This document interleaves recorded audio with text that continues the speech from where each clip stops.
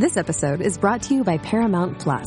An unlikely friendship begins in the Paramount Plus original movie Little Wing, starring Brooklyn Prince with Kelly Riley and Brian Cox. Reeling from her parents' divorce, Caitlin steals a valuable bird to save her home, but instead forms a bond with the owner, leading to a new outlook on life. Little Wing, now streaming exclusively on Paramount Plus. Head to ParamountPlus.com to try it free. Rated PG-13.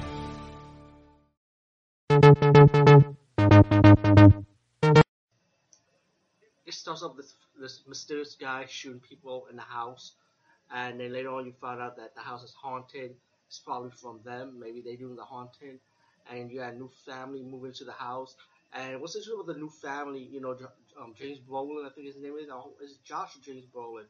Well, I know his last name is Brolin. You know, he's a popular actor now. He's still doing his thing. And Margaret Kinda, I think they call her. I don't say that woman's last name, but of course he plays Lois Lane in Superman.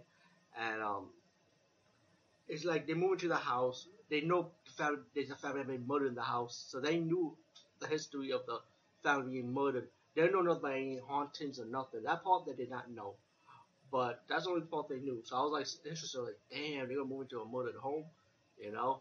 And I like that one scene when the husband said that house don't make memories, something like that, but we make memories. And I thought it was something strong, you know, like a strong line, a bond for family, you know. I like that line, you know, similar, something like that. So they move into this house, you know, they're enjoying themselves, you know, and later on the priest, Rod Steiner, comes into the house, and he's trying to bless the house, but that force like stopped him from blessing the house. And the house said, "Get out!" And then Rod Steiner just like pretty much walked out the house. You know, once the door opened, and the demon was being nice actually in a way. You think about it, the demon said, "Just get out the house, and shut up," pretty much. But of course, later in the movie, Rod Steiner is trying to go back to the house, but the demonic presence has so much powerful force that he pushed the priest away, you know, from coming to the house. That's how powerful these demonic forces are. And as the movie progresses again, the family starts experiencing weird paranormal activities around the house, you know. Let me just say, I also like the beginning part of this movie, not the beginning part after the murder part, when the lady started introducing the house to the new family, and how she opens each door, and you hear the gunshot. They show you a shot the how the family got murdered, from the last family got murdered, with the gunshots in the house. And I like how that scene portrayed. When she opened the door, I didn't even expect it like a scene to pop out like that. So I thought that was really well played, you know, like, and then she go to the next room and see how the other family got murdered. You know, it was like, whoa, it's some crazy shit, man. I actually liked that scene, you know. But let's fast forward. The father experiences like he's like depressed in a kind of way, like he's down, like he feels like he's down. You know, he's not like positive as he was before. So you could tell like the forces are like bringing him down, you know. And of course, later on in the movie as it progressed, they're gonna make him like what happened to the last family. They're gonna repeat themselves with this new family, as the father's they're gonna have the father kill his family, you know. But instead of a gun, this time this new family, the father was supposed to use the axe. As the movie portrays, you see Margaret Kidder's character have a vision about seeing her daughter died by the axe, and then the husband put the axe on his wife. It's like blood splatter. So you know, you have some Hollywood getting involved in it. I don't know if the new family had that type of experience. I doubt. I saw the documentary on the Amityville Horror based on the family that actually escaped from the house.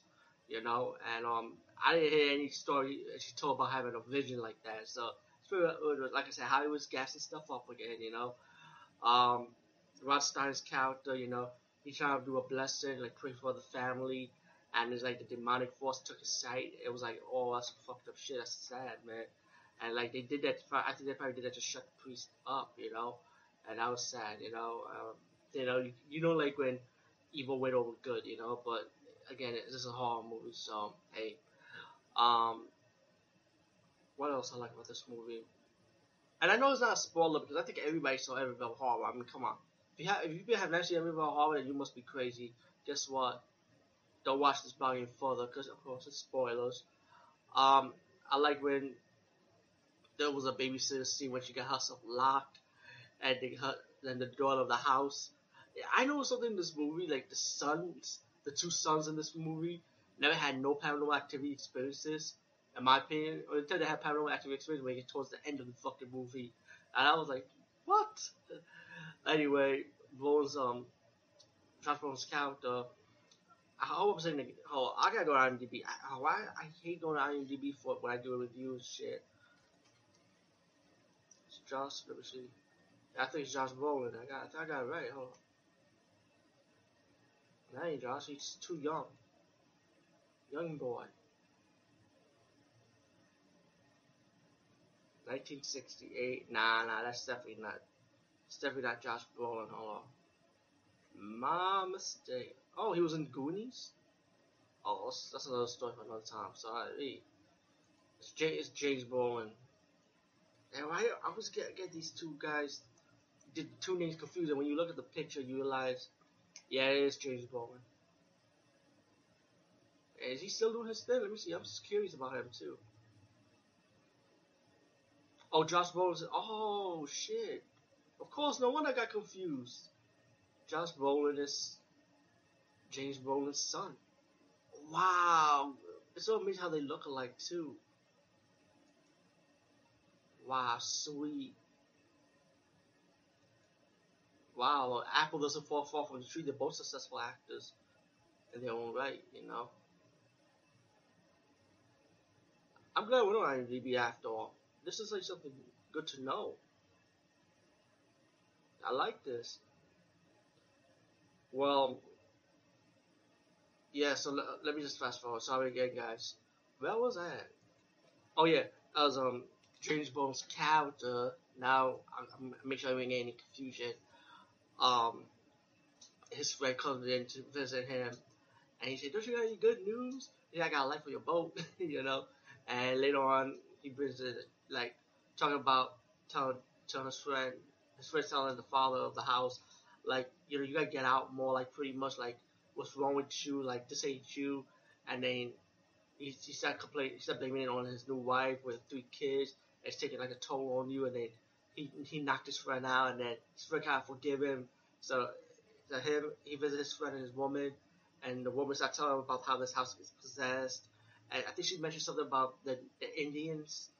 It's like a burial ground for devil worship and so on, and how there's a story of an Indian tribe. They put the crazy people in like underground and stuff. So they were saying something like that's what was a little bit part of the story or the whole. So it's trying to say it's like this is like a burial ground type setting in a way. And then as the woman's knocking the wall down, James Bond comes down. He knocked the wall down, and the wall was painted all red and shit. And then the woman that was in the house, she was like a medium in a way. The spirit kind of possessed her a little bit, saying that this is like hell, or it was like, you know, that scene was like pretty scary because you could see her body was taken over by the spirit. You know, it was like pretty well done in that part. I like that. Fast forward again. Kenda's the wife of the movie, Kenda's character. She goes in like doing some more research of the house. She found out about the last family that was in the house with the murder cases. That how the man that killed his own family looks so much like her husband. And then the wife's driving down the house, and then we start having the rain, and Jason Brolin have the axe, and he like I think the demons trying to make him like see things that's not there, like trying to make like probably think his kids are like demons, probably like you know how the demons play tricks and shit. And then when he's chopping the door down, and the 3 kids are hiding in the room, in the bathroom, and then the wife came and just tried to stop him, and then James Bond's character, the father of the household, see his wife like old looking, and that's not his wife. He's about to kill her, and then the wife turned around just in time, tell her, "Please don't hurt me." And then James Bond's character, the father, woke up and he was like hugging us, "I will never hurt you." And they took the kids out. They opened the door, got the kids, the wife, the husband. They all running out the house. They getting the hell out. Seeing blood around the house coming through the walls. And once they got out the house, they the father decided to go out and say, "Yo," pretty much he decided to go save the dog, and then the wife will say, "No." So the husband going back to the house for the dog. A lot of people, like, I remember seeing some reviews of this part of the movie where people say, "Fuck the dog, just leave the house." I'm like, yo, that's cold busted, people, man. Come on, animals are people too. You know what I'm saying? Animals are human just like us. You know, I can't. You don't disrespect animals, man. So I'm glad the husband went back for the dog, and then when he went to the basement, he fell down the house with the blood and stuff, and that's like between the red walls. You can see him coming out the walls, and then the dog was biting him like he thought it was like a demon or something. But this dog was a brave dog, though. I tell you that because what I like about this dog was like, you know how you see like supernatural shows and the animals are scared. This dog was brave. He actually went down the fucking basement. He was like digging through the fucking underground walls and shit.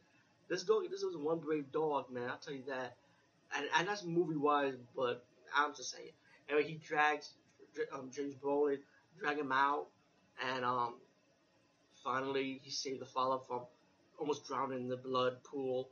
And so James Brolin took the dog. They went to the car with the family, and they just drove off.